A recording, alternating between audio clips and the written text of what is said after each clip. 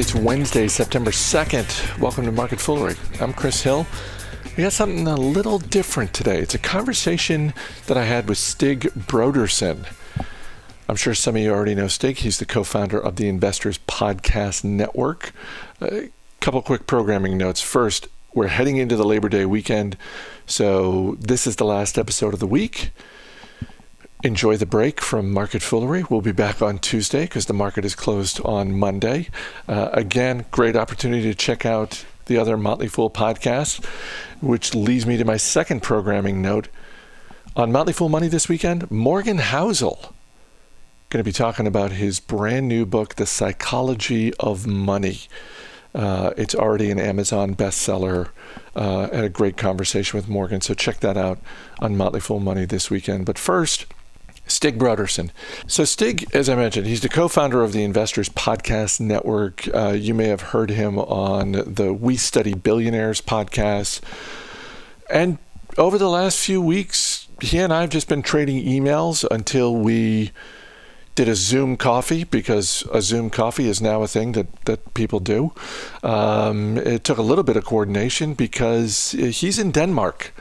A little bit of a time difference between Alexandria, Virginia and Denmark. But, Stig is one of those people in the universe of financial podcasts that I see him from time to time, and he's just one of those people who I have so much respect for a lot of reasons, not the least of which is just the way he approaches investing and the way he approaches his work. So I'll stop rambling, and here's my conversation with Stig Brodersen. As an American investor, I focused almost all of my attention on the U.S. stock market. You're in Denmark. You're 6 time zones away from where I am. What markets do you focus on in any given day or any given week?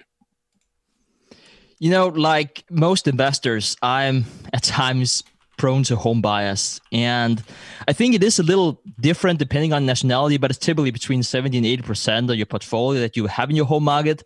Even though that I do want to say for the record that giving America's, huge part of the global market cap, a bit more than 50%, you're not doing as bad as the rest of us international investors. But we do, as investors, just tend to concentrate in a few countries because we feel it's within our circle of competence. But really, to your question, as you say, I live in Denmark, so it would be natural to think that I primarily invest in Danish stocks, but I honestly only own one Danish stock, and I bought that at the very bottom of the COVID-19 crisis back in March. So you just have to go where the value is, and again, what is within circle of competence. And given that the Danish stock market is just the second most expensive in the world right now, it's just not too appealing. So I have a lot of focus on the US right now, even though that the US stock market also has somewhat inflated prices. And I was just talking obviously we're talking about equities, but really to make it a bit more specific,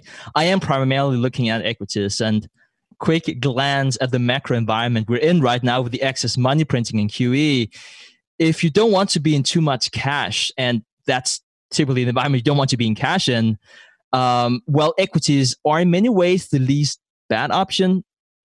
But as your investment is, really valued by your opportunity cost, it's just the sad truth, it seems. And occasionally, I do consider other asset classes if they really stand out. Just one example earlier this year could be the run-up in the US dollar, but that was because it was so evident that was what you're supposed to do. So I took a part of my portfolio and put it into euros, but it's really rare that I would make any kind of a place like that. It really would have to stand out.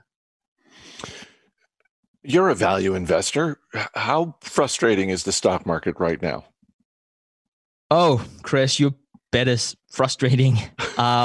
Already going into 2020, value has been underperforming growth by, call it 7 to 8% in the past 5 years, and 5 to 6% if you look at the past decade. And given the nature of COVID-19 and how it has accelerated the demand for digital products, the underperformance of value just continues. And I hear a lot of value investors out there who have been asking themselves if we're now seeing a secular trend or if value is coming back and we'll see a mean reversion. I guess that is really the $1,000,000 question. But to me, everything comes down to valuation in the long run. However, I also do want to say that the magnitude of which it will come back and value here, it might be disappointing to a lot of value investors because, the example that's often used is, value was also underperforming up to the .com for call it 5 years. And, value investors caught up in 7 months back then. And I'm not really sure if you will see the same rebound this time. But we really haven't had similar low treasury rates since the 1950s. And that's just something very few investors have experienced. And I also want to say that a lot of value investors haven't really accounting for the low rates that we've seen in the past years. With such low rates, what that really indicates from a valuation standpoint is that the typical value stocks, where a lot of the earnings are front-loaded, just have less of an impact because as you discount with low rates, companies with cash flows coming in later, you can think of companies like Spotify or Square, that's just changed their relative attractiveness. So are there bargains out there? Where should someone looking for value in today's market be looking? So, Chris, being the optimist, I always do think that there are bargains to be made. And then here I come with all my disclaimers, because giving the valuations right now, it can be challenging. And then if we look at the US stock market, I was just, complaining about the Danish stock market being the second most expensive. If you rank them, the US stock market is the third most expensive stock market. And that is not the same as saying that you can't find any bargains, but the valuation baseline is already set so high that a wide difference between the intrinsic value and the price that's currently trading at in your favor is just so much harder to find. And then if you add the systematic changes with fewer public stocks and stocks being followed closer and closer, making the market slightly more efficient, you might really feel that you were, call it, playing against a stacked deck. And I know a lot of your listeners, Chris, are based in the US, so they might even consider diversifying internationally, both because of the diversification piece of the underlying security, but also as a hedge on the US dollar. And I also want to say that the price might be a bit more appealing, because if you don't feel comfortable picking individual stocks in international markets, you can find cheap ETFs tracking them. And just looking at European ETFs right now, a lot of them are priced between a, call it, 8 to 12% return, as opposed to the US stock market that's priced at, call it, 3% change. So there are some opportunities there. You might even argue it comes with a less risk because of diversification. But it really has been unloved, the European markets, for quite some time, even though that you could also argue that it has been for a reason whenever you have looked at the past growth rates. I know you follow Berkshire Hathaway closely. Looking at the B shares, because I know I can't afford the A shares. When you look at the B shares, do you see value at the current price? It's interesting that you would ask that, because it has been all over the media, especially a month ago, that Buffett has bought back a record $5.1 billion of shares there in Q2. However, if you do read the SEC filings, it was at an average price of $174 for a B share. And I would be surprised if Buffett bought back his own stock at the current price level to the same extent. And here we also should note that he bought back $1.7 billion with an average price of $214 back in Q1. And I know we're tossing around like billions and billions of dollars like it's nothing, but keep in mind that we're talking about a company with an enterprise value of close to $600 billion. But really, to your question, what do you get whenever you buy Berkshire? Well, you get $140 billion of cash. You have another $200 billion in equities. And so you already have more than half of the enterprise value. And then you get another, call it, $20 billion plus in annual operating earnings from the subsidiaries that are fully owned. And even in these challenging times, that's probably what you can expect. And you might even include a bit more of Berkshire's earnings that's not a part of the SEC filings. And well, if you do that, and of course, depending on which type of multiple you want to put on that, you would probably get a valuation around $250 to $300 of value from a B share. So I would say that the stock is likely slightly undervalued, which in today's climate is not too bad in an overpriced US stock market. Stig, you've touched on diversification a couple of times. I'm curious because there are a lot of different ways you can diversify. You can diversify by industry, you can diversify by market cap, by geography. How do you look at diversification in your own portfolio? So I'm generally quite concentrated. You might say that I'm taking a page from Warren Buffett's playbook whenever it comes to that, especially whenever it comes to my individual stock picks. I don't have too many good ideas. So whenever I do find them, I really like to invest a decent size to take advantage of that, hopefully good idea. So right now I hold 10 individual stocks, and I can't help but think I might be spreading myself out too thin. But let me try and be a bit more specific. I find that you learn a lot from owning a stock. And regardless of how much research you do before you buy it, it seems like you're learning differently whenever you have skin in the game. And as you read the 10Ks and go through the earnings call, it just becomes clear what you should pay attention to. So very often I would like to take a position of, call it 1 to 2% first. And if I like the stock and if I still like the price and the value, I would build a full position of up to 10% of my portfolio. And from that point, the position can more or less get as big as it gets as long as the intrinsic value somewhat follows the same stock price. But I also do look into a few different currencies at a time, as I was also mentioning before. And I do think that geography also plays a role.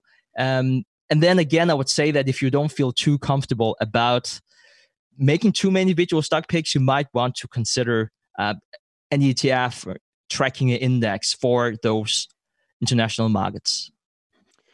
In terms of industries, are there any particular sectors that you're looking at right now? So, as I'm sure you know, Chris, value investors are wired a bit differently than most people. At least whenever it comes to stock investing, they go shopping for stocks the same way they do their regular shopping. So when something is on sale, they just buy more. And you might even say that value investors have some sort of reverse FOMO. So a way to start is to look at the most unloved sectors. And right now, banks are unloved. And again, you can argue that that's for good reason. Even going into the COVID-19 crisis, banks were selling at a discount to the rest of the market because it just seemed like there were still recency bias from the great financial crisis. So whenever COVID-19 broke out, you just saw banking stocks take a horrible dive. And why wouldn't they, right? So we have this horrible economic outlook. So why would anyone invest in banks? Well, I also want to argue that banks have a lot of great things going for them, especially the bigger systemic banks. If you look at the big three, Bank of America, together with JP Morgan and Wells Fargo, they're really consolidating their positions right now and making fantastic long-term investments in digital services. And if you add that they can borrow at lower rates than regional banks can, and when you add in that they're better funded than ever and the competitive situation, I would say that especially a bank like Bank of America looks appealing on a price to value scale, especially here now it's trading at, I call it mid-20s these days. And another thing I would like to highlight with actually most banks, but specifically here about Bank of America, is that it has the built-in hedge of rising interest rates. And I know that if we look at today's macro environment, we don't expect to see higher interest rates because, we are forced to keep them low to spur growth. But history has just shown that it's a very hard game to play if you try to predict interest rates. And stocks do become less attractive whenever you have high interest rates because the opportunity cost changes. But going back to banking stocks, that is actually a good thing for most banks. It used to be so that banks primarily made a profit from the net interest margin. So that's the difference between borrowing and lending. But due to the low interest rate environment, it has been challenging. Banks have to some extent changed their business model because of that. And a bank like Bank of America, I mean, if you look at the filings, they make roughly half of their revenue only on net interest margin and almost half on fees. So the investment thesis for banks have really changed. And I would argue that the market haven't really priced it in just yet. I like the idea of reverse FOMO. That's a concept I hadn't really identified with before. So I think I'm going to look for that going forward. I know you're busy, Stig, and we've got the time difference. So I really appreciate your taking the time to talk today. Anytime, Chris. It was an honor to be on your show. Thank you so much.